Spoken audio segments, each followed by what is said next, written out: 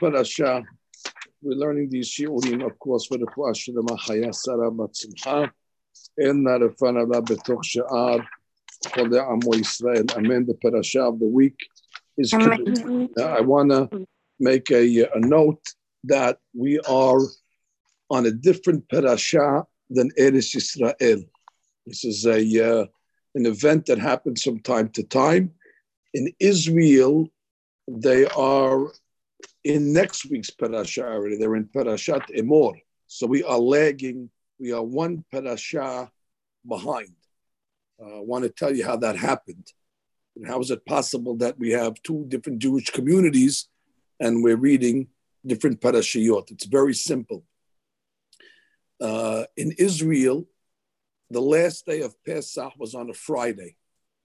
And as you know, that in Israel, they only celebrate one day.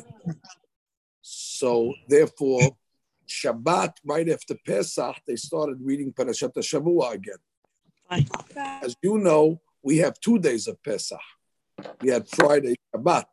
So on Shabbat, we did not read the Parashat HaShavua. We didn't pick up the Parashat HaShavua till this Shabbat.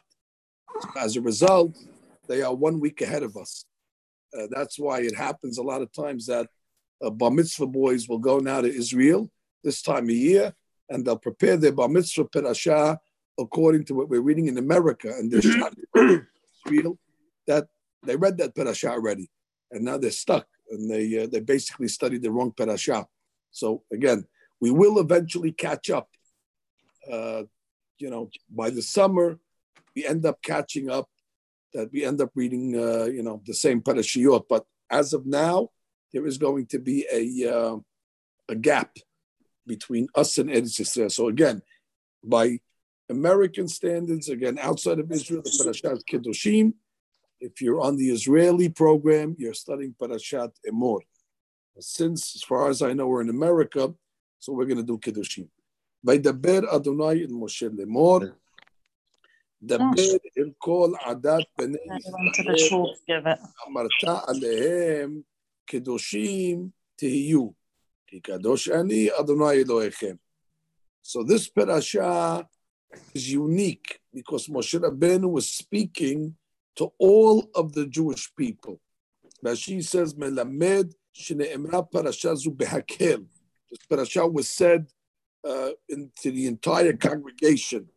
Parashat Kedoshim is unique in that there are many mitzvot in this parasha. If you want to know exactly how many mitzvot there are, the Rambam lists them. They're more than most parashiyot. 57? Yeah, close to that. Close to that. If it's not 57, it's definitely close to that.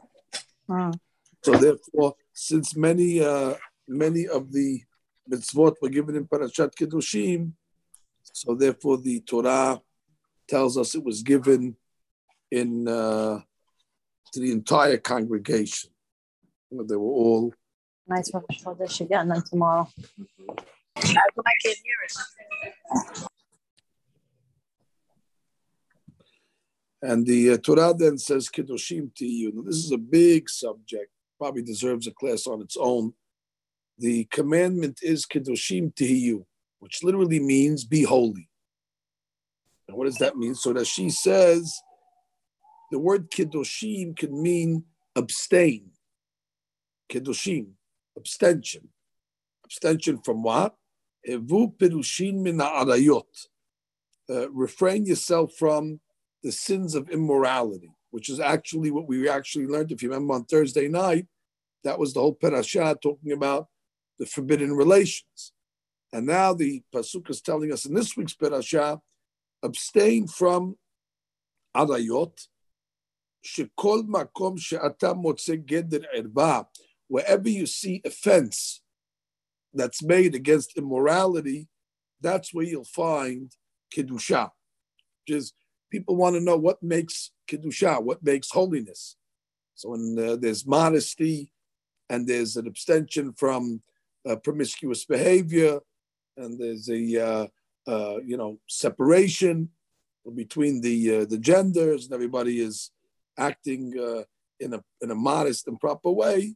So therefore, they're abstaining from promiscuity. That's where Kiddusha comes from. So that she says in Kiddushim Tiyu, abstain from what? From the subjects that we mentioned at the end of last week's parasha. And now the Torah comes and says, Ish imo ve'aviv tira'u. A person has to revere his parents, his mother and his father, ve'et shabbatotai tishmoru, and keep my Shabbat, ani Hashem Elohechem.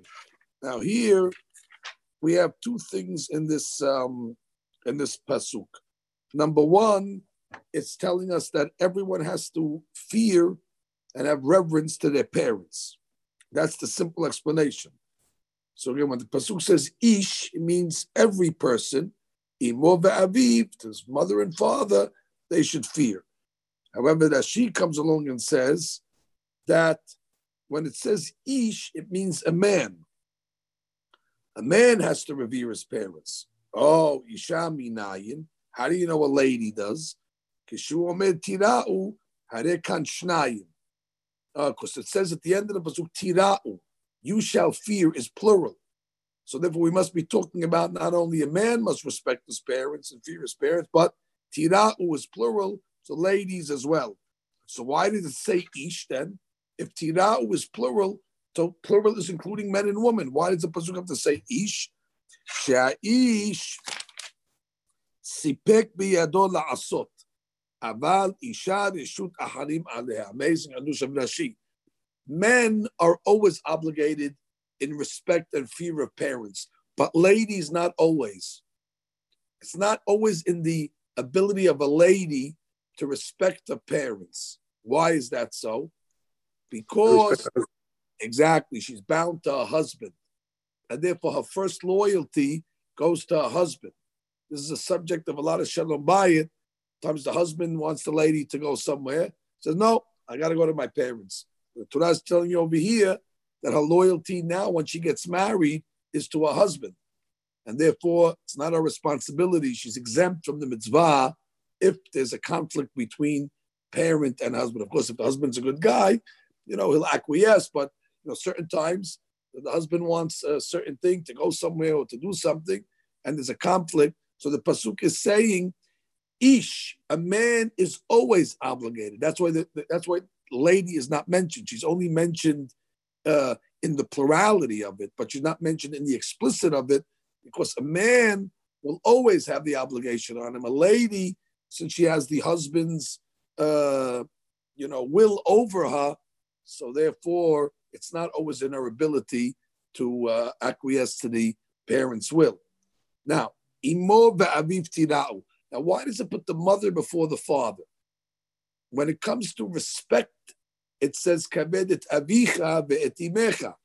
So sometimes it puts the father before the mother, and sometimes it puts the mother before the father, so that she says that we know as a general rule, the child will fear the father more than the mother. That's just and don't tell me that in your house it's different. I'm just giving you a general rule. I know there's exceptions to the rule. And some will say that your children don't fear either of you. But I'm talking about in the normal case that, as she says, that a child fears the father. You're scared of your father. So therefore the Torah has to come along and put the mother first, so you'll fear her as well. The Torah has to compensate where the lack is going to be. So since it's natural to fear the father, the Torah says, ish, amen, imo ve'aviv tira. It has to put the mother first. Whereas when it comes to respect, it's natural that the child would respect the mother first, because the mother does all the things for the child. The mother feeds the child, buys clothes for the child. So the respect usually comes to the mother more easily than to the father. That's why the Torah has to compensate and say, kavedet avicha. Don't forget to honor your father. So wherever the deficiency is, that one comes first. Now, why does the Torah mention Shemirat Shabbat in the same pasuk as honoring parents? What does one thing got to do with the other? Why honor your parents or revere your parents and keep the Shabbat? It's one thing got to do with the other. It's a big question. So that she says that although it's a big hadush, although you have to honor your parents, you have to listen to your parents, but if the parent tells you to mehalel Shabbat, you do not listen. Because God says, I am God, I created both of you. And you're all obligated to respect me. I'm the parents of all of you. And therefore, the parent can only ask a child to do things that are within the confines of the Torah. But if a parent comes along and tells the child to desecrate the Torah says you don't have to listen. That doesn't mean you can be disrespectful. You have to, not listen respectfully. You can't tell your father, jump in the lake. You have to respectfully disobey and not acquiesce. So therefore, if a father comes along and says, you got to go to the store on Shabbat and open up, we need to make a living. You're allowed to tell the father, I will not listen. Or your father says, you got to go out to eat in this non-kosher restaurant. You got to come with us. You got to order and you have to eat and so on and so forth. The father has no, or the mother has no right to obey or to command the child to disobey the Torah law. So that's what the pasuk is saying. Although you're obligated to fear your parents, you must keep Shabbat, because that doesn't belong to them. Your parents are also obligated to keep the law, and they don't have a right to tell you otherwise. So that is the connection. Ani Hashem Elohechem. The end of the pasuk is, I am God. That you, your father, and your mother, you're all obligated to respect me. I am God, and therefore do not listen to them if they tell you to nullify a Torah precept. Now, let's discuss some practical examples. Give me an example of fearing your parent. What would you do to show fear? So that she gives an example. Lo yeshev b'mkomo. You don't sit in your parents' chair. Parents have a chair where they sit at the table. That is their chair. And therefore, out of reverence, you don't sit. Your father has an office, let's say, in the house, you don't sit. He has a chair that he sits at the table, or, has a special designated spot. The mother as well, that is fear. Velo yidaber b'mkomo. You don't speak when he's there, unless you're called upon. You don't pipe in and, say your opinion, which means, let's say the friends of the father are talking, and it's your father's turn to say something, and you interrupt. I'll tell you what my father means. No, let your father talk. It's not respectful that the child will speak instead of his father, and do not contradict your parents. It's something that you're not allowed to tell your parent you're wrong. Your parents said, "Oh, it's a beautiful day." What do you mean beautiful day? It's pouring rain outside. What are you talking about? You don't contradict them. It's not respectful to tell your parents that they're wrong. Okay, go teach that to the kids today. There is a kibud, and what's considered respect? So that she says to feed the parents, get them food, give them to drink. When they get older, to clothe them. Sometimes the parents, as they get older, they regress. So the children now have to, help them. So part of respecting parents is to help them get dressed, put on their shoes, bring them in, take them out, take them to the doctor, take them for their, needs and stuff like that. So that is the realm of respect. So that's the first law that we read. The last law that we read tonight is Pasuk Daled, Al tifnu el ha'elilim, which means we're not allowed to worship Avodah Zarah. Elilim is like the idols. We're not allowed to worship them. And the word El that she says, which means do not turn to the Elilim, do not turn to the idols, but the word El can be read Al. Al means nothing, because the Elilim, the idols, are actually nothing. They're worthless. That's why they're called Elilim. Elilim comes to Lashon Alilim, meaning they're Al, they're zeros. They have no value. Velohem masecha lo ta'aseh lachem. Now, even if you're just turning to them to, look at them and to study it, the Torah warns you eventually to come to worship it. It starts with al tifnu, and then all of a sudden, from the turning and the paying it attention, velohe masecha, before you know it, it becomes your God. So that's why we don't even come close to avodah zarah, because even though you have an innocent intention, but all of a sudden the attraction comes, and just a casual study of it turns into a worship. That's why we don't study comparative religion. Somebody says, I just want to study about the other religions. I don't want to worship it. I just want to learn Christianity. I want to learn what the Muslims are doing. I want to learn about Buddhism and Zen. I want to read the books. I don't believe in it. God forbid. I trust God, but I just want to read the books. What ends up happening when you read the books? You say, well, something just makes sense. And before you know it, you're in Tibet, in the mountains, with the monks, with your legs crossed and meditating. And before you know it, you're with the Dalai Lama. So therefore, the Torah says, don't turn to it, because if you're going to turn to it, we're concerned that you might end up falling for it and believing it. There's a lot of tum'ah in this, and therefore it attracts. That's why the children have to be so careful in school. They teach them Greek mythology, and they teach them all this, stuff that there's no business teaching them. Avodah zarah. Why teach it to them? Why do they have to know it? What does it make them better that they know about Zeus and all the other gods that are out there? God forbid, zeros. It can only pique their curiosity, and all you need is one kid to come along and say, "Oh yeah, you know what? I'm going to go, search it and analyze."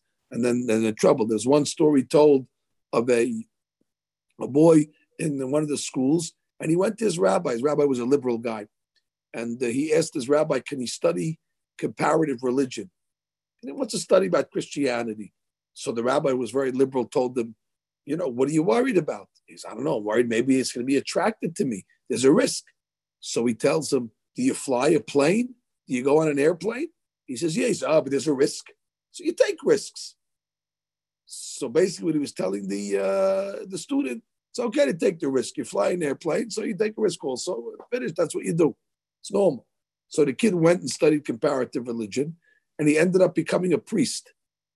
And he came back to his rabbi wearing the collar of a priest, and he turned to the rabbi and he said, "I'm sorry to tell you, Rabbi, the plane crashed." And therefore, you see how dangerous it is when you go just to research it, even without intention to study it or to worship it. So that's warning you. Al tifnu ela elilim. Because ultimately, Elohim Masecha lo ta'asu lechem. It's going to turn into a Elohim Masecha. It's going to turn into a worship of God. And the pasuk concludes and says, Lo ta'asu lechem, lo ta'asu la'achirim, velo achirim lechem. Which means you're not allowed to not only make an avodah zarah for yourself, but obviously it's isur to fashion an avodah zarah for others. Which means, so you cannot worship an avodah zarah that you made for yourself, or an avodah zarah that you made for other people. Okay, we'll stop over here. This is a packed parasha. As I said, we'll pick up tomorrow night on Pasuk He. This is for the Fuah Shlema Chaya Sarah. Thank you, Rabbi. Amen. Good night. Thank you. Thank you, Rabbi. Ladies and gentlemen, the month of Happy Rosh Chodesh. Yeah. Iyar is Aleph Yud Yud Resh. That's the name of the month, and it stands for, the Aleph is Ani, the Yud is Hashem's name, and the Resh is Rofecha, your doctor. Ani, Cure. Wow. Therefore, Iyar is a month of cure and a month of healing. We pray for that Hashem, all those that we're praying for, will have it for us, for the nefesh. Thank you. Amen. Amen. And the Fuah Chaya Sarah Bat Simcha. And we cannot deny the fact, we'll learn the Eilu Nishmat of Rabbi Wallerstein as well. Yizichro Baruch. We are in Vayikra. We learned last night a couple of Pesukim, and now we are up to Pasuk He. So it's chapter 19, Pasuk 5. V'chi tizbehu zevach shelamim laHashem. So now we're talking about a person that's going to bring a korban. Okay, a sacrifice. And the sacrifice is a korban shelamim. And we know that a person who brings a korban is able to eat it in many cases. Depends what type of korban it is, but many of the korbanot, the owners themselves, are able to eat it. Shilamim is one of them. The only thing is that there's a certain duration that you have to eat the korban within that specific time. It's not like you can put it in your freezer and take it out whenever you want. You have to eat it within a certain time frame, and after that time frame, you're not allowed to eat it. Then you just have to, burn it and discard it. So the pasuk is saying over here, and if you want to bring a korban, which you have every right to do it, litzonechem tizbahuhu. Ultimately, the reason why you bring a korban is in order to give God pleasure. It seems that God has a hana'ah when you bring a sacrifice, a pleasure when you bring it, and therefore you have to bring it only for the sake, for Hashem and no other ulterior motives. It's referring to that when you slaughter the korban, you're saying, I'm slaughtering it for Hashem. When you catch the blood, the Hashem. When you put it on the Mizbeah, the Hashem. So throughout the process, you have to keep in mind that you're doing it for God. Now, Bizyom Zivchachem Ye'acher, on the day that you slaughter it, so you're able to eat the korban, Umi Mahorat, and the following day as well. So let's give the example. Let's say you slaughter the korban on Monday. So you get to eat the meat the entire of Monday, the entire of Monday night, as well as Tuesday, which is the following day. But once you get to the third day, which would be Tuesday night, because now you're getting into Wednesday, so then already the Torah says the meat is called notar. Now, even if it's fresh, we're not talking about it's spoiled, it's fresh meat, and some of you will say, but it's not fair, you're wasting meat. Well, you should have ate it earlier. So the pasuk says, Ba'esh tisaref. Now, Ve'im he'achol ye'achel bayom hashlishi, if the person comes along and will eat it after its time, then as she says, actually this pasuk is not only referring to a person who eats it past its time, but if a person eats it past outside of its place, that korbanot like this can only be eaten in Jerusalem, within the city. So it's not like you can take this meat and go to Tel Aviv or go to Eilat, wherever you're living. The korban must be eaten in Jerusalem. So if you eat it outside of its place as well, there's a penalty as well. Now, not only that, but when the Kohen brings the sacrifice, if he thinks in his mind that this meat will be eaten outside of Jerusalem, or he thinks in his mind that I'm slaughtering it with the intention that the meat should be eaten past the third day, that renders the sacrifice illegitimate. So the Kohen has to be very careful what he's thinking, that doesn't think wrong thoughts. Those negative thoughts that the Kohen has is referred to as pigul. Pigul, which means it makes the korban disgusting. There's so many thoughts going through my mind as a lawyer for the pro-life movement, as a constitutional lawyer, and also somebody involved in politics. This was a deeply political. Okay. Sounds like CNN, but we'll continue. So it says over here. That's the bells at the bottom of the yeah, right. Kohen's. All right, woke us up. Ve'ochelav abono yisa, and the one that eats the sacrifice past its time, he gets a punishment. Now, hold on to your seats. You wouldn't have thought that. Okay, so you ate it past its time. You didn't return the library book in time. It's late. You would think that, okay, so they give him a little, smack on the wrist. No, the punishment is karet, which is a very serious crime for a type of sin that you might not think is so significant. So the pasuk says, the punishment is karet, and we learned this week actually in the Daf Yomi that karet means, God forbid, either he dies childless, or if he has children, the children die. I mean, scary stuff. Good news is this doesn't apply to this mitzvah, so we can't transgress it because we don't have a bet hamikdash. Now, fine.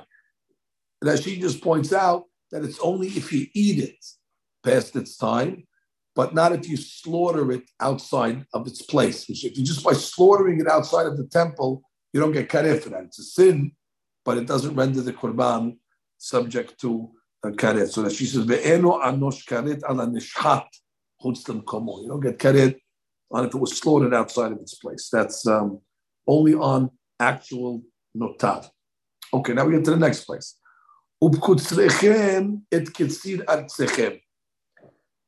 Guy has a field, okay, in Israel, and he's cutting the field. He's cutting the wheat. Lo techaleh be'atzadecha liksor. You're not allowed to cut the corners. You ever hear when I say that saying? Guys cutting corners? So maybe it comes from here.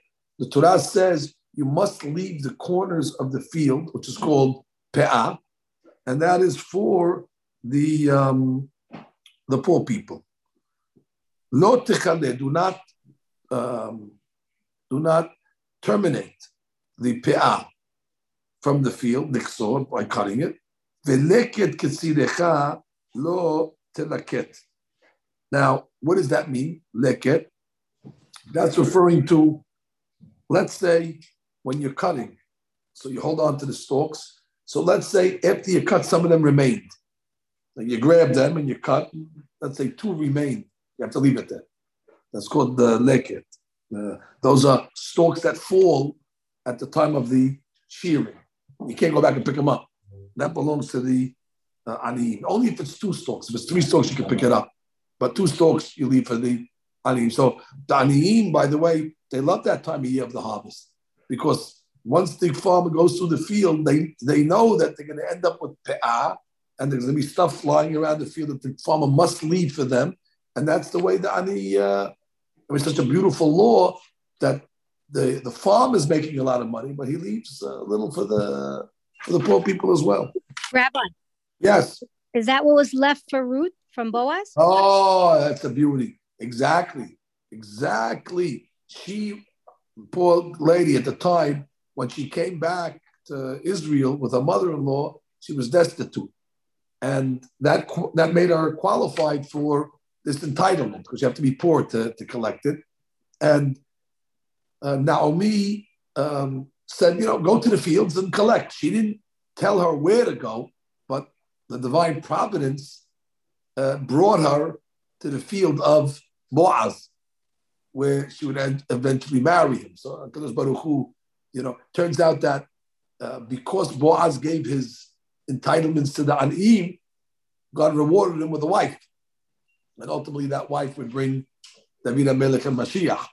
And yes, she actually would go to the fields and she would collect the gleanings that were left over. And one of the things it says about Ruth was that Boaz was impressed at the way that she was very modest. She didn't bend over or, do any, positions that might be immodest for a lady. She kneeled down and took them. So he saw that she's like royalty.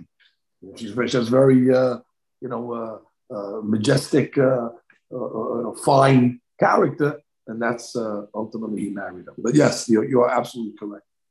The karmecha lo te'olel. Now, in the vineyard, you also have to leave grapes for the aniyim. So in the field of wheat, let's say, of grain, it's called leket or pe'ah. And in a vineyard, it's called olelot. The karmecha lo te'olel. Do not cut all the grapes.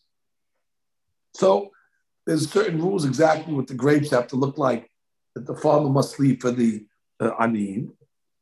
Uperet karmecha. When you're cutting the grapes off the vine, some of the little grapes fall on the floor. Those grapes you have to leave for the aniyim. And the pasuk says, "Le'ani v'lager ta'azov otam." Leave them to the ani and the ger, the convert, in your midst. Ani Hashem Elohechem. I am God. Now, this is a question. Why does God have to introduce himself in this pasuk? We know that God is God. Why is his name mentioned by the entitlements of the poor people? And the Torah says that if you don't give your entitlements, I'm coming after you, God says. And there's going to be the reason why God comes after is because the poor people scream out to God crying. It's not enough that he made us poor, but now this guy doesn't even give us our entitlements. And now so the Ani has claimed. And Ani cries out to God, and God hears the prayers of the destitute. And therefore God says, be careful, I am God. If you're not going to give the Ani what they deserve, you'll be in trouble. Like the widows and Right, like the widows and orphans, exactly.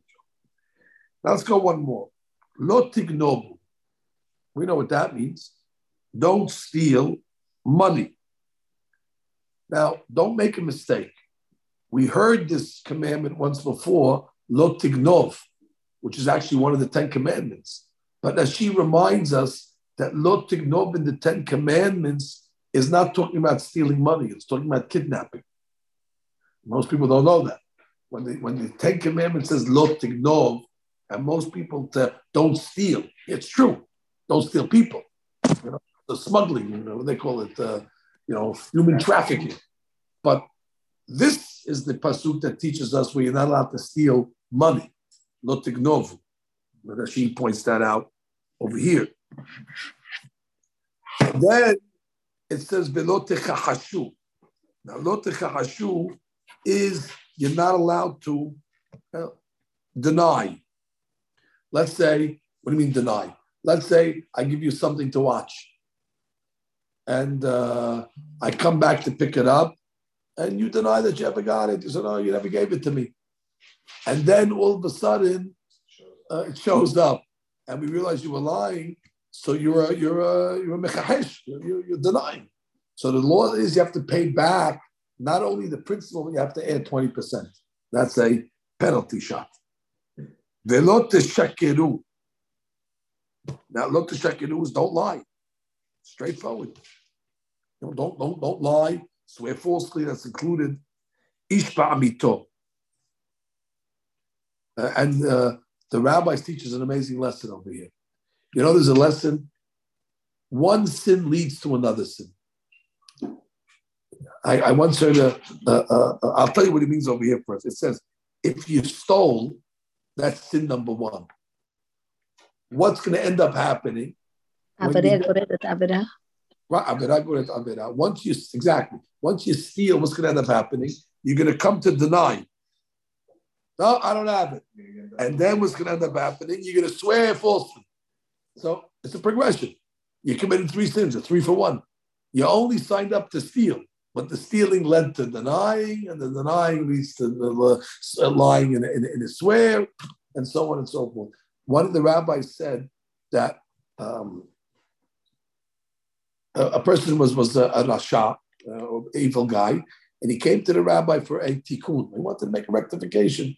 So the guy said, I know I'm a bad guy, and my rectification is going to be great. Obviously, I have to do something great, but I don't know if I can handle to do everything. I know the Torah is very big. So the rabbi said, no, you don't have to do everything. Just do one item. One item and you'll be rectified. He said, one item I can do. He said, what is it? Don't lie. Now, he accepted upon himself that, but he noticed that once already you're not lying, so now what would happen? He would get up late for minyan, and they would ask him, where were you? Now, normally he would say, I prayed in a different shul.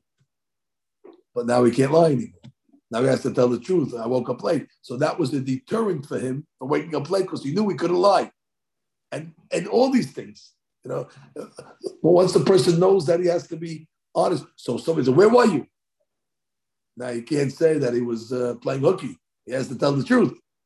So therefore, he doesn't want to do it. So that was the greatest deterrent against sin, is if you accept upon yourself to always be truthful. So it'll be a safeguard against doing anything wrong, because if somebody asks you you're going to have to tell them the truth, and you're not going to want to tell them the truth because it's embarrassing, and therefore it'll stop you from doing it in the first place. So it's one Avirah that saves you from many. Last pasuk of the day. Velo tishabe'u b'shmi lashaken. Don't swear in my name falsely. Now, even though it's one of the 10 Commandments, don't swear in my name falsely. That she says in the 10 Commandments, it's only referring to swearing on God's specific name, Yud Ke Vav Ke.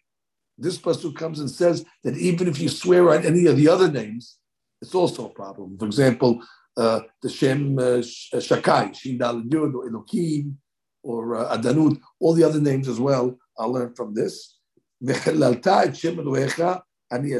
By swearing on God's name falsely, you desecrate Hashem's name. Lo ta'ashok et re'acha. Lo ta'ashok means do not hold wages. Here we learned that when a person has to pay his workers, you got to pay them. It's a crime to, give the worker the runaround. The check is in the mail, famous last words. And, keep on sending the guy back and forth, and you have the money. You have the money, and he wants the money. In that case over there, the Arizal Alav Shalom, it says about him, he would not pray minha until he paid all his workers that he had to pay, or all the people that he owed money. He felt that if a person owes money, his tefillot are not answered.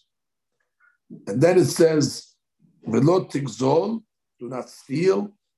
Velo talin pe'ulat sachin etecha ad boker. That means if you have, let's say, a daily worker, and he leaves at sunset, let's say.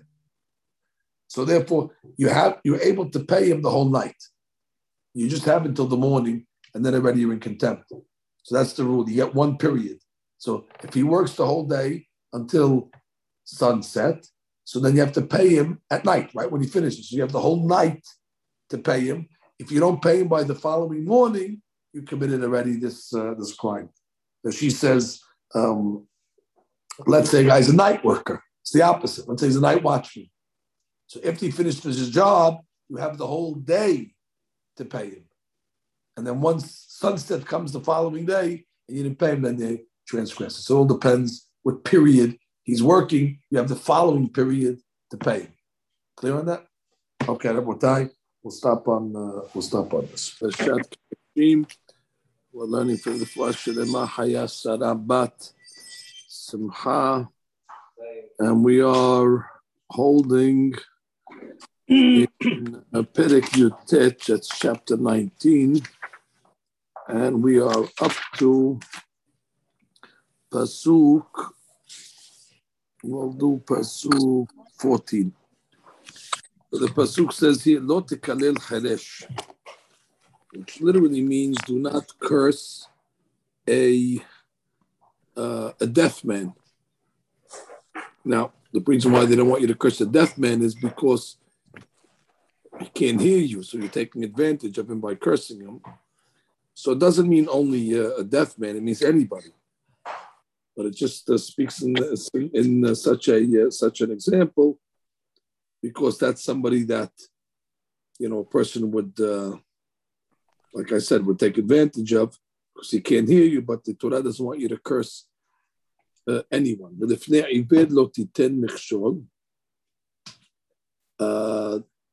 You're not allowed to put a stumbling block in front of a blind person. For example, literally it means a person who doesn't see something, so you cannot put an obstacle in front of him and he'll trip over it. But that's a simple interpretation. The deeper interpretation is you cannot give somebody bad advice because you're putting a stumbling block on a blind person. He doesn't know information. So you give him wrong advice. For example, you tell him, sell your house and buy a donkey. And then you end up buying the house from him. Meaning you gave him bad advice because you wanted his house. So you told him, yeah, the real estate market's not good. I think you should sell your house. And the guy sells the house and you come and buy it. So therefore, you put a stumbling block in front of a blind person. That means you have to be careful when you're giving advice to people, that you should make sure that it's better to say you don't know than to give the wrong advice. And the pasuk says, "V'yareta melohecha."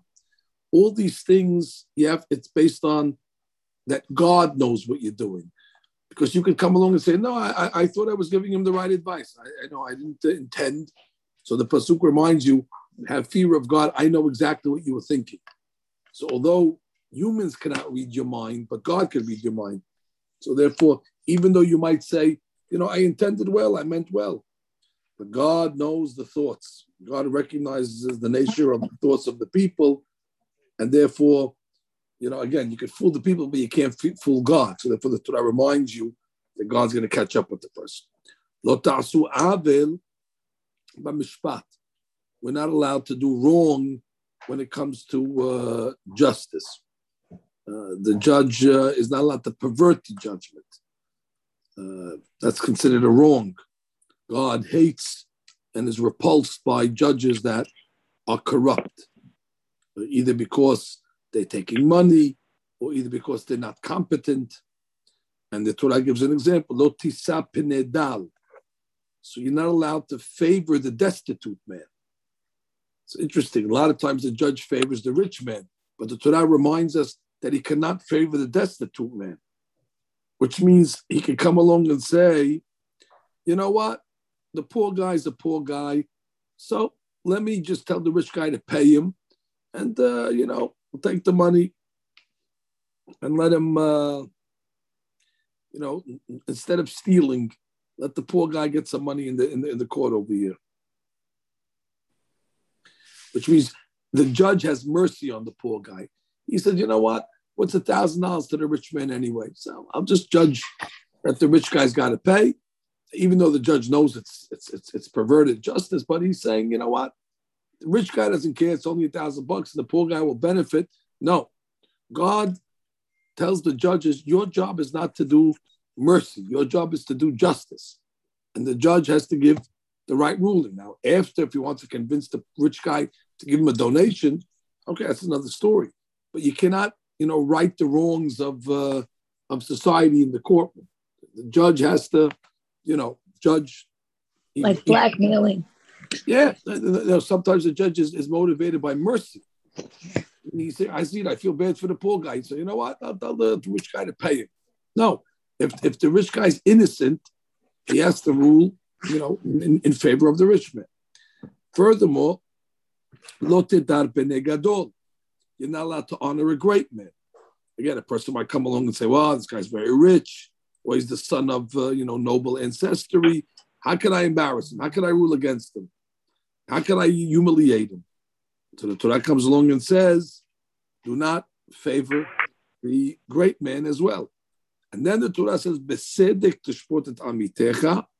And from here we learn the famous rule of that we have to give our friends the benefit of the doubt. That if a person sees his friend doing something and he can interpret it in one of two ways, as long as we know that the person is not a rasha, bad person, if he's a sadiq or even a mediocre type of guy, so the obligation of the Torah is to give him the benefit of the doubt. Maybe he doesn't know, or maybe this.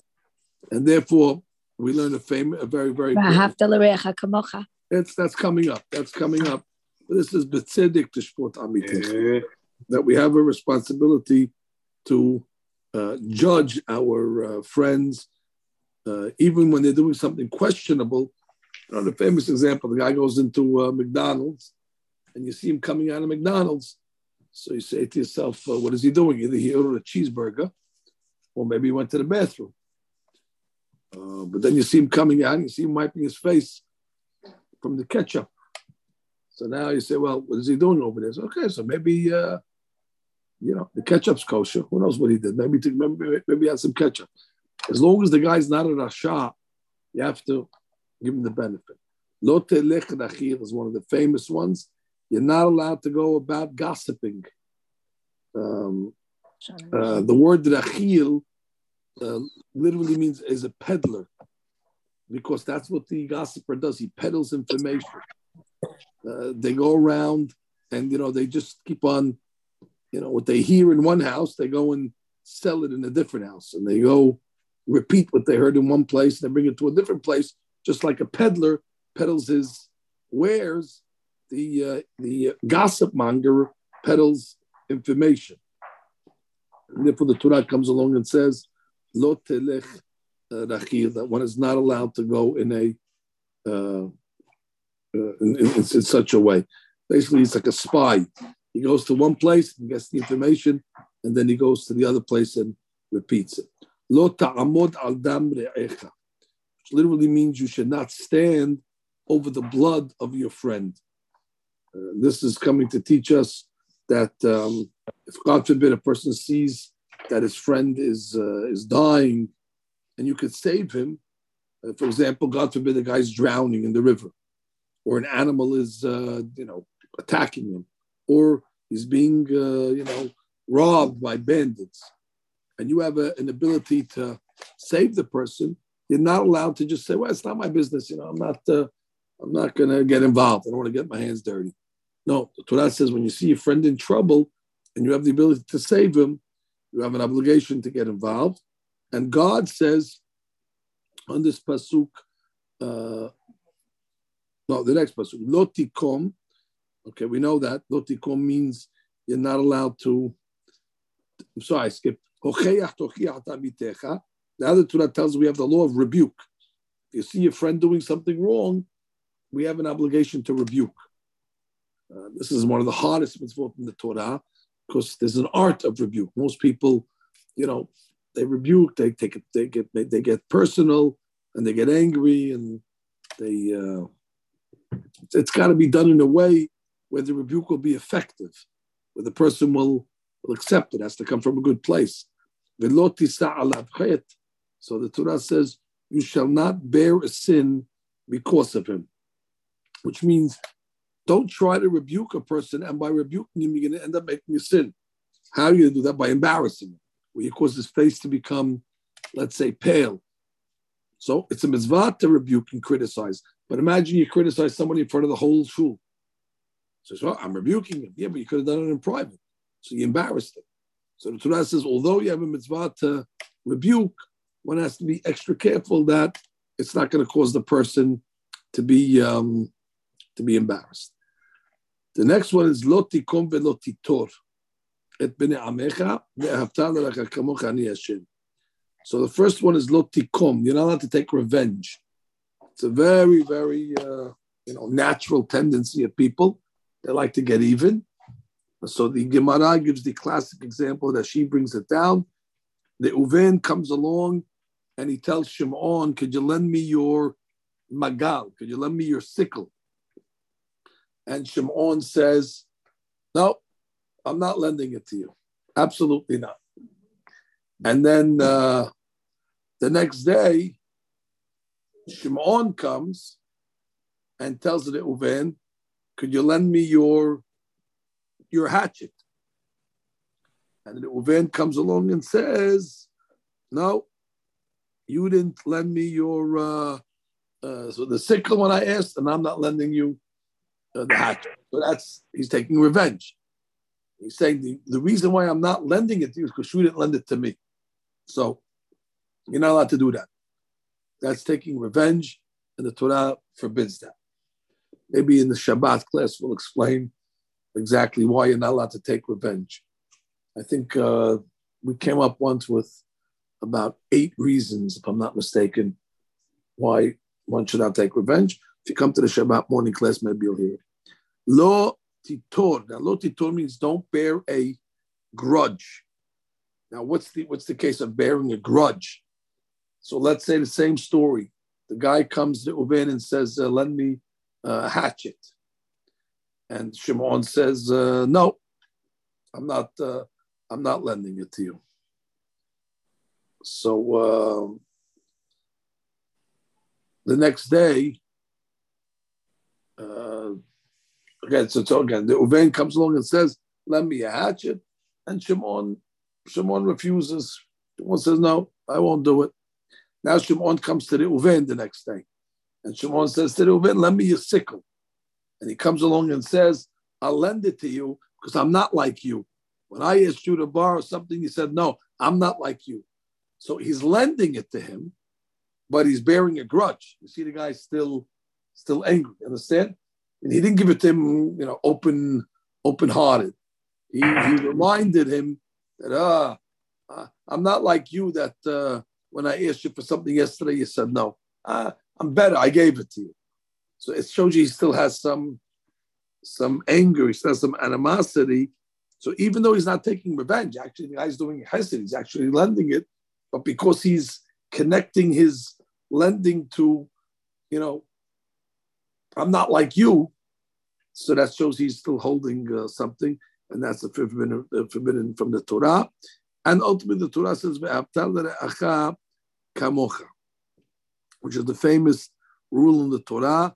Rabbi Akiva said regarding this law, it is a very, very great rule in the Torah. What it means to say is that a lot of mitzvot are really based on loving your friend like you love yourself. If a person would adopt that mitzvah, you wouldn't steal, you wouldn't commit adultery, you wouldn't damage, you wouldn't make noise, you wouldn't encroach on your friend's property. There's a lot of laws that automatically would be kept. You wouldn't speak lashon hara. Just because you're fulfilling the mitzvah, it's a very, very important rule that keeps a person, in check, not transgressing the sins between a man and his friend. So that's the Haftarah Kamocha. The next pasuk comes along and says, Et chokotai tishmoru. Person has to keep the statutes, and one of those is behemtecha lo tarbiyah kil'ayim. We're not allowed to crossbreed species. I know we don't have too many farmers in this chat, but if you have an animal, for example, a horse and a donkey, so you're not allowed to crossbreed them, which means take a male and put it on a female animal and crossbreed. That's going to be forbidden. Furthermore, sadecha lo tizrak kil'ayim. The next thing is you're not allowed to sow your field with mixed seeds. It means you take, let's say, wheat and barley, and you mix it in the cedar, and you go along and plant like that. No, you're allowed to plant wheat separately and barley separately, but you can't mix the seeds. Or let's say you take lentils and the bean that's called fool, and you mix them up together and you plant it. Now that's called kil'ayim, and that's forbidden. Included in this law is grafting, which anybody came to the Tehillim class today in Deal, you would have heard we talked about this mitzvah. You're not allowed to, for example, graft. You can't take an apple and an etrog and graft it together and make a, instead of an etrog, taful hog, some type of combo. So that's forbidden to do according to the Torah as well. The logic why it's forbidden is because if Hashem wanted these fruits in the world, he would have created them. So Hashem created the world in the perfect way. So by now, crossbreeding is as if you're creating a new item that wasn't part of the original intention. So there's no beracha. The last. If he did it already, can he eat it? You said that he could eat it. If he did it already, right? So now the last cross item that's forbidden is beged kil'ayim shatnez. We're not allowed to wear shatnez. So shatnez is a woolen linen blend. So that's why a person has to make sure to check his clothes for shatnez. A lot of times there's shatnez in the collar or in the shoulder pads. So a person has to make sure, even though it says 100% wool on the dress or 100% wool on the suit, the Zohar Kadosh says that if a person is wearing shatnez, his prayers are not answered. So especially you better check the suit that you wear on Yom Kippur, because the person is praying for 25 hours, and if he's wearing a shatnez, his tefillot are scrambled. There's a famous guy that checks shatnez in the shatnez center here in Brooklyn, and he told me once that when he went out on a date with a girl, I don't know if he ended up marrying her, when she came downstairs, he recognized that dress that she was wearing had shatnez. And right away he said, no, I can't go out with her. She's wearing shatnez. So he told her father that the dress that she's wearing is all shatnez and that she had to go up and she had to change. So that was, that date started on the wrong foot. I don't know how it ended, but that's what the guy told me he did. So that's the law of shatnez, that one is not allowed to wear against semer upishtim. Again, it's woven and spun, and rolled and twisted together into a garment. Okay, so that's that. And these are hukim over here. We don't have really a reason to explain why we cannot wear a wool and linen blend, or why we can't crossbreed animals. Although I explained it a little, but ultimately it's a hok. So it's one of those things that God says, and we have to accept it. Okay, like I said, this parasha is very rich. Every pasuk has, 3 or 4 mitzvot in it. So we're going to have a lot of the precepts of the Torah actually find itself in Parashat Kedoshim. So God willing, we'll continue learning it in the coming days. In the meantime, we should have refuah shelema for Haya Sarah Bat Simcha and refuah shelema for all Chole Amo Israel. Amen. Kedoshim. It's a packed parasha. We're learning Chumash Rashi. Shelema of Sarah, Haya Sarah Bat Simcha. And we are in chapter 19, and we are going to begin tonight, pasuk 20. V'ish yav et isha. Have a lady, we have a man actually, that goes with a woman. And what is the significance of this woman? V'hi shifcha,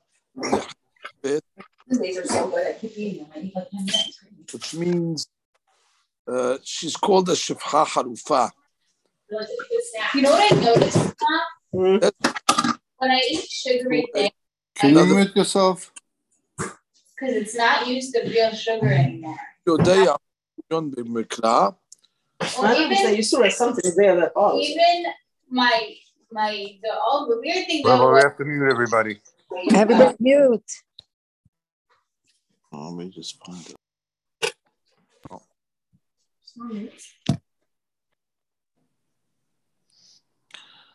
Oh, I thought they did it. Okay. Abracadabra. So let's review over here this case. We're talking about a shifcha that's necharefet. So that she says the case is talking about that it's a Canaanite slave woman. Shechatzia shifcha v'chatzia bat chorin. That she's half slave and half free. I guess she was owned by, let's say, 2 partners, and one of the partners freed her, and the other partner did not. And she's engaged to an Eved Ivri. Now, an Eved Ivri is a Hebrew servant who's permissible to take a Canaanite slave woman. So that's the case we're talking about again. She's half-half. She's half free and half slave. And she's engaged with an Eved Ivri, with a Jewish Hebrew servant. And again, Hebrew servant is permissible to go with a Canaanite slave woman. And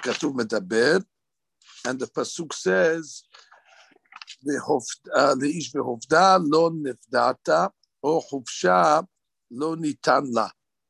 She says over here that she wasn't yet redeemed yet, meaning her slave side, half of her is a slave. That side was not redeemed yet, or she was not freed. Let's say.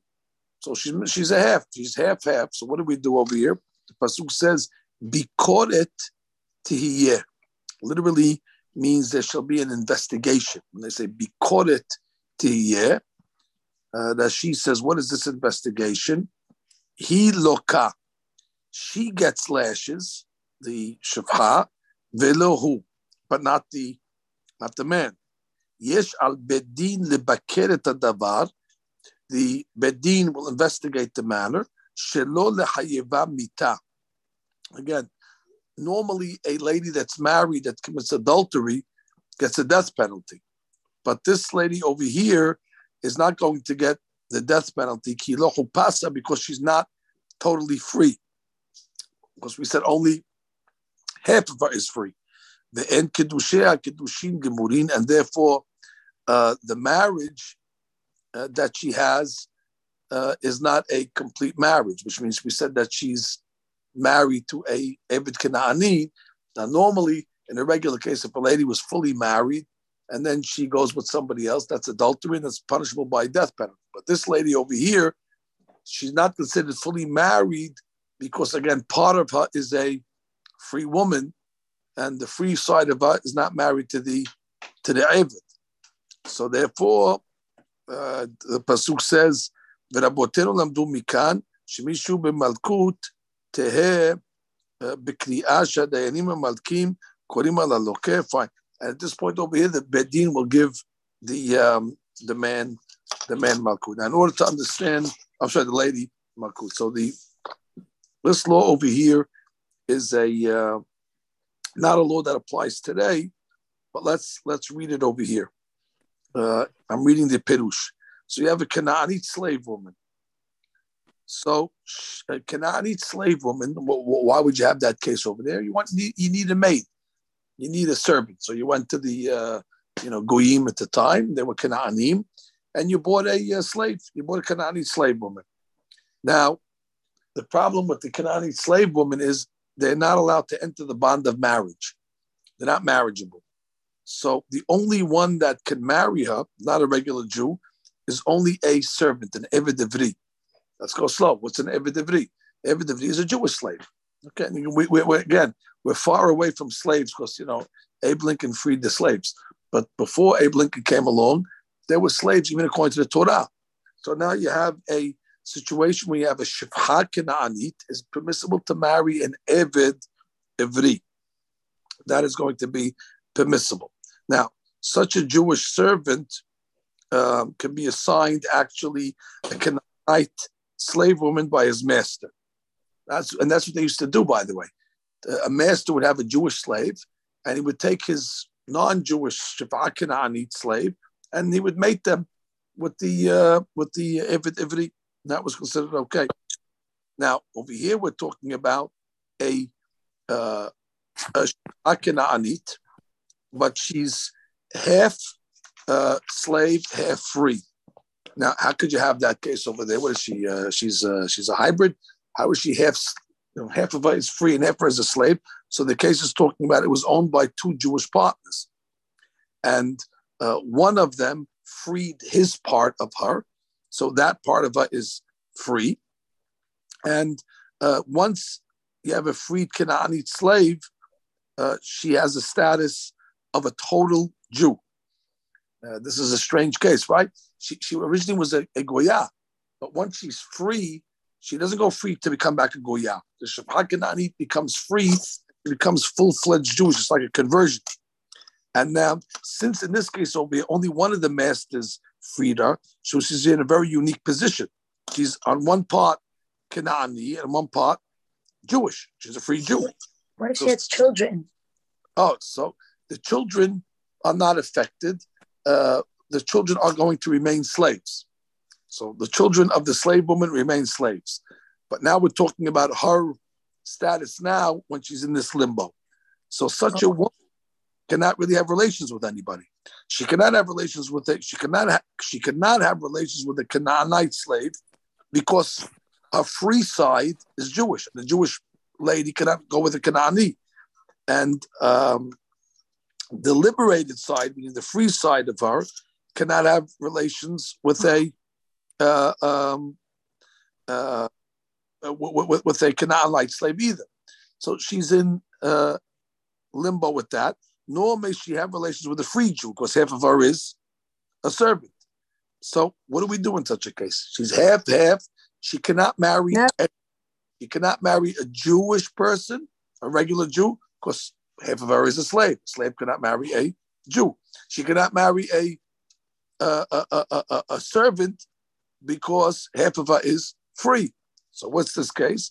She can enter only into a relationship with a Jewish servant of a fellow Jew. So the only ones that she's allowed to marry is an Eved Ivri, is a Jewish servant. Now, he can marry the free side of her, and he's permitted to have relations with the slave side of her. It's a very, very complicated law. So he can marry her, and he's marrying the free side of her, and that is going to be the situation. Now, the law says that if somebody would go with such a lady, so now we get back to the law. I'm reading the pasuk again. The ish, a man, ki yishkav itcha. He goes with this lady, and what type of lady you see? Shifha necherefet leish. She's this half shifha Kanaanit that was engaged with kiddushin to a Eved Ivri. So the law is now, technically, she's partially married to the Eved Ivri. And normally when you go with the Eshet Ish, with a married lady, the punishment would be a death penalty. But in this case over here, the Torah says that she does not get death penalty. She's going to get lashes, as the Torah says. Let's continue reading the pasuk. Pasuk says, "Lo yumitu," they do not have a death penalty. Ki lo hupasa, so she does not have a death penalty on her. She'en kiddusheha kiddushin, because her marriage is not a full marriage. Again, why isn't her marriage a full marriage? Because the Eved Ivri can only marry the side of her that's free, but the Eved Ivri cannot marry the side of her that is a slave. So therefore, since it's not a full marriage, it's not considered full adultery, and therefore there's not going to be a death penalty, but she's going to get the lashes, as we said. Well, So why is it adultery if she was just a slave? She didn't do anything before. So she would. The adultery is if a man goes with her after she gets engaged or betrothed to an Eved Ivri. This half, she accepted kiddushin from an Eved Ivri, which is okay. So now she's married to the Eved Ivri.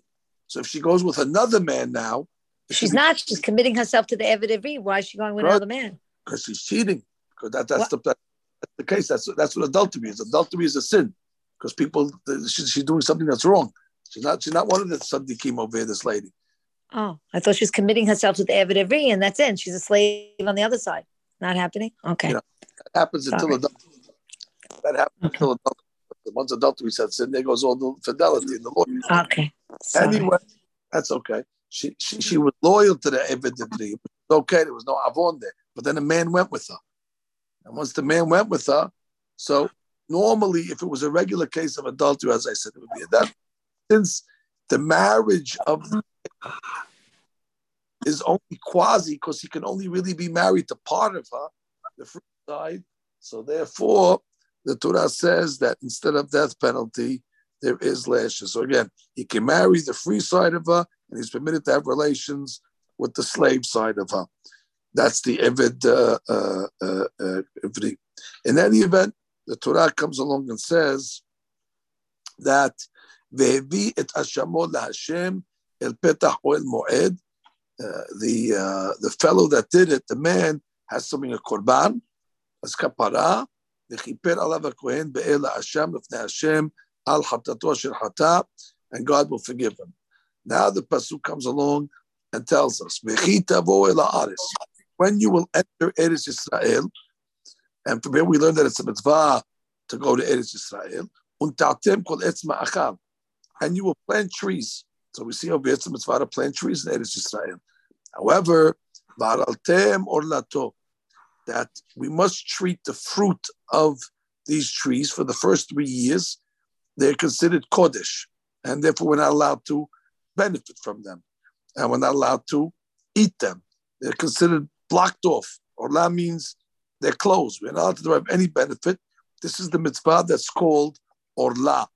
that a fruit tree in Eretz Israel, when it starts to produce fruit, the first 3 years, it's off limits. Now, Ubashana Rebi'it, in the 4th year, Yeh Kol Piryo Kodesh Elulim Hashem. So the fruit now becomes holy, sanctified fruit over there, and it is not eaten outside of Jerusalem. You must take it and eat it in Jerusalem, the fruit. And then in the 5th year, the fruit becomes edible. So again, you have 3, 4, 5. 3 off limits, can't do nothing. Just let it stay there. 4th year, you take the fruits to Jerusalem and eat them. 5th year, that's it. You can eat the fruits. So therefore, when you buy fruits in Israel, you have to make sure that it has a proper kosher supervision. You never thought you needed kosher apples before, because you thought all apples are kosher. But if they don't have a hechsher, it's possible that the farmer is selling you apples that grew within the first 3 years. And then that food is like eating not kosher. So therefore, again, when you go to Israel and you're eating the fruits, you have to ask them, is this fruit, from the Orla? Exactly. Is this fruit over here checked that there's no Orla problems over here? Now, you don't have a problem if you're buying from the Arabs. It only applies to Jewish-owned fields. But there are a lot of Jewish farmers in Israel, and some of them are not religious. So therefore, when you go to the hotels, you can say, I'm just going to have the fruit. Well, you have to really ask, who's giving the hashkaha on these fruits? How do we know that there's no orla? Or even if it's not orla, the 4th year is also forbidden. Well, I guess if you're in Jerusalem, you're okay. But if you're in Tel Aviv, you're not allowed to eat this item as well. And even the 4th year item, you cannot eat if you're not pure. So it's Wow. really an issue that people think that you only have to get kashrut for meat and for major items. But again, if you're in Israel, that's why if you look on different fruits when you buy, on the packaging it says en hashash orla. There's no suspicion of orla. They're really dealing with the issue of this halakha. And Torah promises that if you keep this law, God will increase your crops. That's the reward. That by keeping the law, there'll be an extra surplus. A person might. God says, a person might say to himself, I planted a tree and I have no benefit for 4 years. So that's really a loss. I'm incurring a loss. So the God says, no, you didn't waste your time. Don't worry. I'm going to increase your yield. And whatever you sacrifice the first 4 years, you'll get it. You'll get it back. And that says, Ani Hashem, I am God that makes this promise to you, and I'm trustworthy to keep my word. Lo tuchlu al adam. Yes. On eating it or both. What is he saying? Is the issue of growing it? Is it the farmer is the one who's getting the avon? Or the eater? The eater. There's no sin in planting trees. It's a mitzvah to plant a tree. The problem is the first 3 years, nobody can benefit from those fruits. Nobody. The first 3 years. So it's on both. Off limits. And even in the 4th year, the fruits are holy. But there's no sin to plant a tree. It's just that you have to plant it according to the halakha.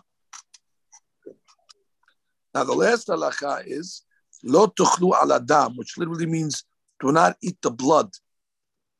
Now there's many different interpretations of this halakha. It simply means don't eat blood, but some say that you're not allowed to eat from a sacrifice until the blood of it was sprinkled. We also learn over here that we're not allowed to eat from a regular animal that was slaughtered before it dies. That means you have to wait till the animal actually is dead, that the blood comes out, and then you're allowed to eat the animal. But if the animal is still alive, even though you slaughtered it, it's still like, has some life in it, so then it is, we call that in halakha mefarkeset. And it's having like spasms after you slaughtered it. So it's forbidden. You have to wait until the blood is drained, and then they can start eating from the animal. They also learn halakha from here that you're not allowed to eat before you pray. Lo tuchlu al adam. Do not eat before you pray for your blood, for your life. That's why we have a halakha that when you get up in the morning, you have to pray shaharit first, and then you can eat. Finally, lo tenahashu. You're not allowed to involve yourself in different type of superstitions, we would call them. For example, the person gets superstitious. He says, "Oh, my bread fell out of my mouth on the floor. That means I'm gonna have a bad luck day." Or he was walking and a black cat passed him. He's or lo te'onenu. That's the last halakha that talks about where you are suspicious about certain days. It's a bad luck day, Friday the 13th. Or they say, this day's a lucky day, or this day's an unlucky day. This is a good day to start a job, and this is a bad day. Therefore, or to go on a journey. Really, one should not put any credence to when it comes to that. What about the rabbi, the people who say chamse? They say, they started, gave me the chams, etc., etc. Oh, that's ayin arad. There's some sources. There's some sources that talk about that, but this is more, like I said, a guy doesn't walk under a ladder because he thinks it's bad luck, or a black cat, or Friday the 13th, and you start worrying about all these different items, and it's not not Jewish things. Obviously, these are practices of the Goyim. A certain day is better to do a job than another day. That's not the that's going to be. We have a thing where you open up the business on Tuesday or Thursday. That's a minhag or something. Or? No, but that's a Sefer Torah or something. Right. We have a source for that because when God created the world, He said on Tuesday ki tov twice. That it's good. But that already source. But we're just talking about basic. Like I said, Friday the 13th is like that, or different type of practices that maybe the Goyim have. So we're not allowed to have that in our religion. Okay, that's the laws for tonight. If anybody wants to see the mitzvot of this week's parasha, we did start to explain them, but I don't think we're up to it yet. We started explaining every day another mitzvah in the Torah, and we send out an email.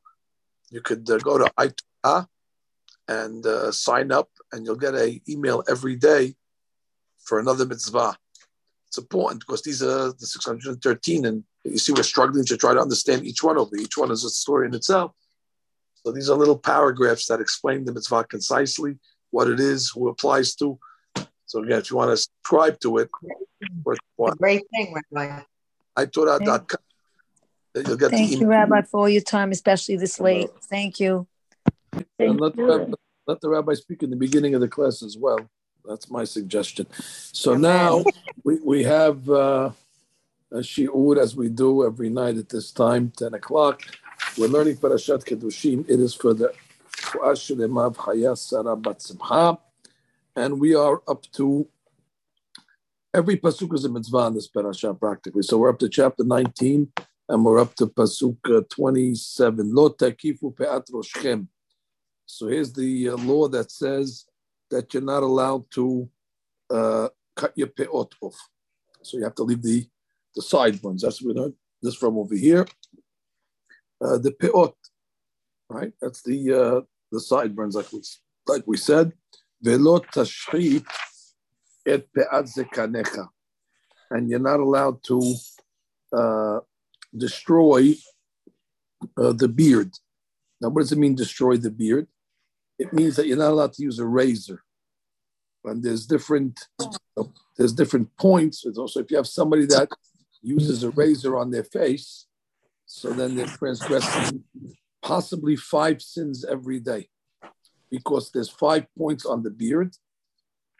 Actually, I have a picture of the different points. Let's see if we can have the picture over here. Oh, there's a machloket over here. Exactly where. But basically, the picture's over here. You see the guy's beard over here. You see two guys with beards. So there's a different machloket how high it goes on the cheekbone. One of the rabbis is a little lower, and one of the rabbis in the bottom says a little higher. Point is, none of this area are you allowed to use a razor.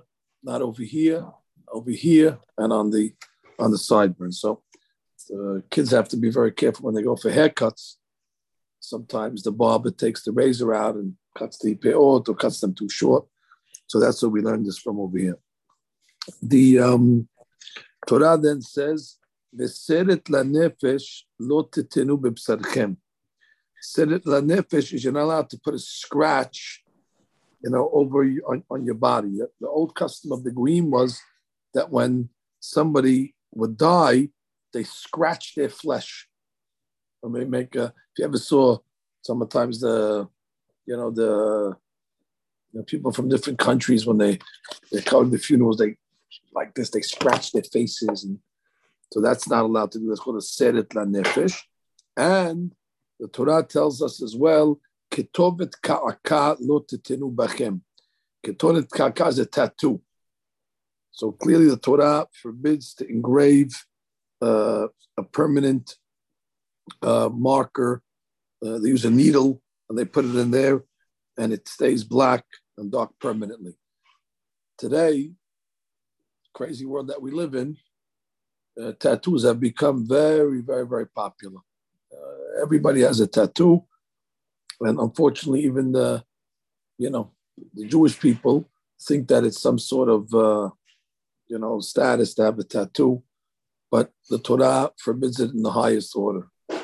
And even questions that come up, sometimes they have this permanent makeup that they put up and things like that. So one really has to ask a rabbi a question regarding putting anything permanent on their body. There's no reason. Now, the Torah doesn't tell us the reason for this, why you can't put a tattoo on the body. But the main ideology behind it is that it's not our bodies. It doesn't belong to us. So therefore, if somebody comes along and, lends you something, lends you a book, and, you cross out words and you paint it and you color it and you return it. So what are you doing? You have no right to do anything to the book. You have to return it to the owner as you got it. Same thing with the body. God gave us the body as it is. If he wanted us to have an anchor on our shoulders, then you would have been born with it. Maybe he doesn't want you to abuse the body in any permanent way. Obviously, there's a reason why Hashem doesn't want it, and it's becoming unfortunately more popular. But again, something that is clearly asur. Next pasuk: Al tehalel et betecha lehaznota. Okay. Now over here, it's talking about over here that a person is not allowed to, forgive me, but you're not allowed to profane your daughter. How would one profane their daughter? To send her out as a zonah. What is this talking about? He wants to make some money, so he sends his daughter out to commit prostitution, forgive me, and not through marriage. So the Torah comes along and says one is not allowed to do that, to send his daughter out in such a way. V'lo tizneh ha'aretz, and as a result, the land should not become defamed. And the Torah teaches us an amazing thing, that the Torah tells us that if a person sends his daughter out in prostitution, the earth will prostitute its fruits, which means it will produce fruits in a different land and not in the land of Israel. So it'll cause the land to lose its blessing. So the behavior of the people directly affects the land itself. There's a direct correlation between the produce and the blessing based on the behavior of the people that are living on the land itself. Et Shabbatotai tishmoru. The Torah now teaches us again, you must keep the Shabbatot, umikdashi tira, and you must also fear our sanctuary, which is the synagogue. So the Rashi tells us that a person cannot walk into the synagogue with his stick, his walking stick. In the olden days, they would not walk into the temple with their shoes on or his money belt. In the olden days, they would not wear shoes and socks. So before a person went into the temple, he would have to clean his feet from the dust. And therefore, the Torah is coming and telling us that there's a connection between Shabbat and the Bet HaMikdash. Why does the Torah put these two items in the same pasuk? To come and tell you that as important the Bet HaMikdash is, you can't build it on Shabbat. That's Et Shabbatotai Tishmoru Bet Mikdashi Tira'u, that the Bet HaMikdash cannot be constructed on the Shabbat itself. Next pasuk. Al tifnu el ha'ovot. Now, ovot is different types of witchcraft. I know it. Yep. You're not allowed to go into witchcraft and black magic and all this type of stuff. One type of witchcraft is called ov, and ov is hamidaber mishahyo. There's crazy people out there, but what they do over here is they're able to say certain names, and then a voice comes out of their armpit. Yeah, it's a little disgusting, but that's what happens. I guess they raise the souls of the dead somehow, and then all of a sudden the voice of the dead guy comes out of their armpit, and they're able to, do this type of procedure, which is, and they want to ask the dead people questions and things like that, like a seance, all that stuff, Harry Potter, all that stuff that we don't believe in. It's a power. So we don't believe in it. It's a power. We're not allowed to use it. And then you have Yede'oni. What is Yede'oni? Yede'oni is another type of black magic. Hamachnis etzim hayash shishma yadua. They take the bone of an animal that's called yadua, the tuchpiv. They take the bone and they put it in their mouth, and all of a sudden voices come out of the bone. So that's another type of black magic. And again, they did it in order to find out what's going on, what's going to happen in the world, the future. So they're definitely, we believe that there's definitely a power. We're just not allowed to use the power. And the Torah tells us, Al tibakshu letum'ah bahem. Do not get involved in it, because if you do, it makes the person impure. And God says, I will abhor you. Abhor you, meaning I will hate you for this. And why are you trading in a true God for these false powers, or for these negative powers? It's coming from the dark side, from the negative side, and therefore there's no reason to be drawn after it. And now we get to a practical law. You must stand up for your elders. And an elder is, according to the Torah law, 70 years old. Once a person reaches 70, he's considered an elder. And according to the Kabbalah, once a person actually reaches 60, he's considered an elder. And when he walks by, the Torah says you have to stand up for him. The Torah is teaching you to respect your elders. And what does a zaken mean? One is a seba, and then you have a zaken. So that she says a zaken is a tamid hakam. Zaken is an acronym. Ze kana chokhmah. He has acquired wisdom. And the Torah is telling us that even if a tamid hakam is young, he's 18 years old, when he walks by, you have to stand up for him as well. So you have to stand up for an elder, and you have to stand up for a tamid hakam. V'hadarta pene zaken, and you have to show the elder and the scholar respect. So that she says, one of the things is, lo yeshev b'mkomo, you shouldn't sit in his place. Lo yidaber b'mkomo, you shouldn't speak in his place. You shouldn't contradict his words. You cannot close your eyes and make believe you didn't see him. So because you don't want to stand up, so you put your eyes in the siddur and make believe you don't see him walking in. You're not allowed to do that either. God says, I know exactly your intention. That's why the end of the pasuk says, you have to have fear of God, because ultimately God knows, that you were trying to bypass the mitzvah and you really saw him, but you made believe you didn't. And therefore, the Torah tells us that this law, very, very, very, very, very important. Actually, there's another way of learning this pasuk. Mipnei seva takum doesn't only mean stand up in front of your elders, but it means mipnei seva, before you become old, takum, rise up. That means when you're still young and you have your energy and you have your strength, rise up and accomplish, because before you know it, the old age sets in, and then you're not as mobile as you're able to be, and you're not able to move around, and then you slow down, and you wish that you were able to do more when you were young. So the pasuk says, "Mepnei seva," before you become seva, before you become old, takum. Takum means rise up and do something.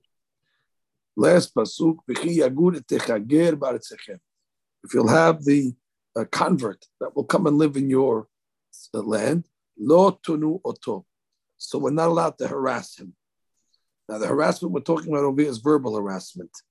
You're not allowed to come up. You're not allowed to harass anybody.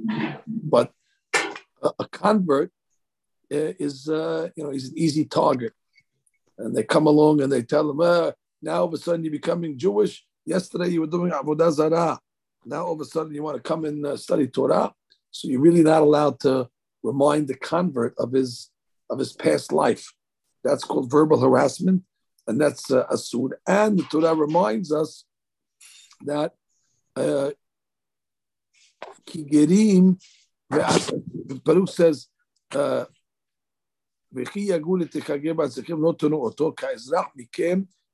must treat him like the regular citizen amongst you. You have to love the convert like you love yourself. Because you were strangers as well. We have a rule that says if you were there before and you had the same deficiency, so you shouldn't taunt your friend with a flaw that you had. So in this case over here, they say, Mum shebach al toma lehavercha. So you knew what it means to be a stranger. You were strangers in Egypt for 200 years. We were the underdog. And now all of a sudden that you're a big shot, you're living in the land of Israel, and a convert comes in and he's the underdog. So now you're going to take advantage of him? So the Torah says, remember you were in that position, and therefore do not abuse somebody that you have something in common with it. Just because now you're on this other side of the wheel now you're on top, don't abuse him. I saw another explanation once that what does it mean that don't abuse the ger because you were gerim in Mitzrayim? It means nature is that, let's say you have a person that went through a hard time and then he got out of it.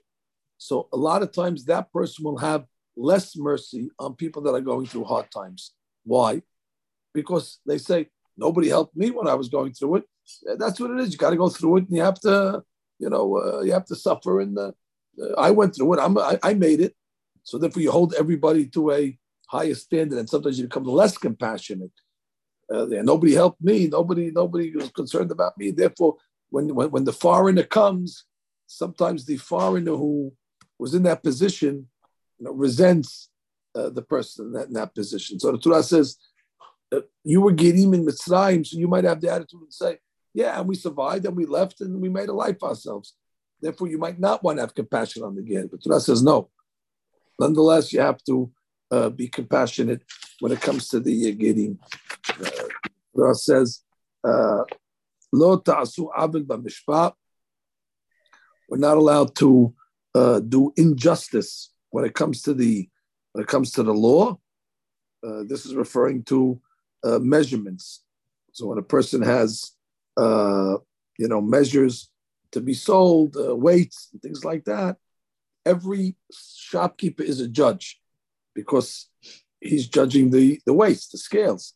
And therefore the Torah comes along and says you have to be very careful that your scales are constantly calibrated and your weights are balanced. The olden days, that's the way they would measure things. They put a weight on the scale. Today it's electronic, but you could fool around with that also and tilt the scale. So the older days, the rabbis would go to the different stores and they would actually check the scales. There's a famous story told of a farmer, and every day he had a cow, and he would sell milk, and or actually he would sell butter, and he would sell the baker a pound of butter a day. And he would deliver the pound of butter, and the baker would deliver a pound of bread. And they were doing this for years. He gets a pound of butter, he gets a pound of bread. They would barter. And one day, the baker said, this butter doesn't look like it weighs a pound. And he went and he put it on the scale, and sure enough, it was less than a pound. And he says, the guy's a crook. For all these years, he's been shortchanging me, selling me less than I bought.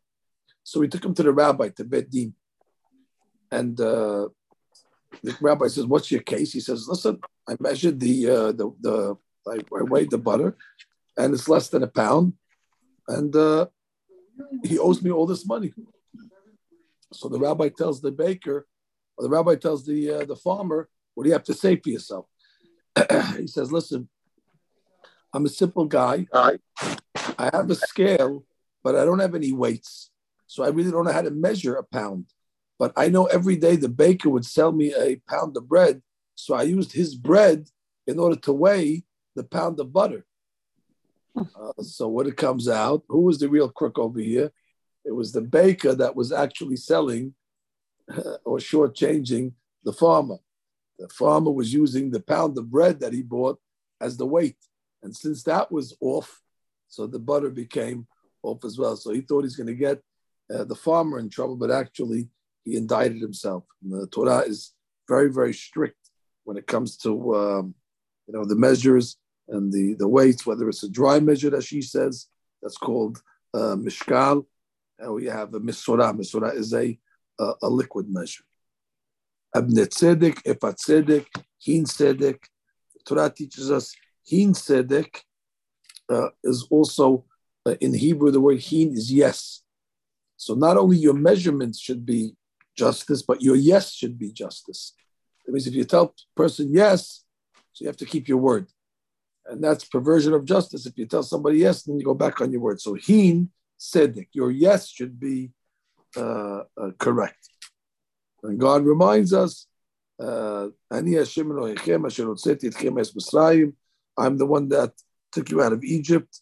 And God says, when I took you out of Egypt, I was able to discern between the firstborn Egyptians and the firstborn of the Jewish people. And I knew who was a firstborn and who was not. And therefore, I know also who's cheating in business as well. And I know who is storing his weights in salt. Now, what does that mean, storing his weights in salt? The Gemara says that when you take your weights and you store it in salt, some of the salt would get absorbed in the weight. So now it would become heavier. You wouldn't see it. The salt went inside the weight. So God says, if I'm the God that knew the difference between who's a firstborn and who's not a firstborn, that I could discern between the seed of a firstborn and the seed that's not a firstborn, so I'm the God that's going to discern between those that cheat and do things in private where nobody sees, like stacking their weights. And God says to cheat the people, and the people don't know, but God says, I know, and therefore they're going to receive their punishment. Okay, we got to half the parasha. Take this opportunity to wish our members a Shabbat Shalom, and Be'ezat Hashem, we should continue having our tefillot v'chaya sara bat simcha, that you should have refuah shelema, refuat hanefesh, refuat haguf. And I tell all our members, another beautiful week. Chazak Baruch. Amen.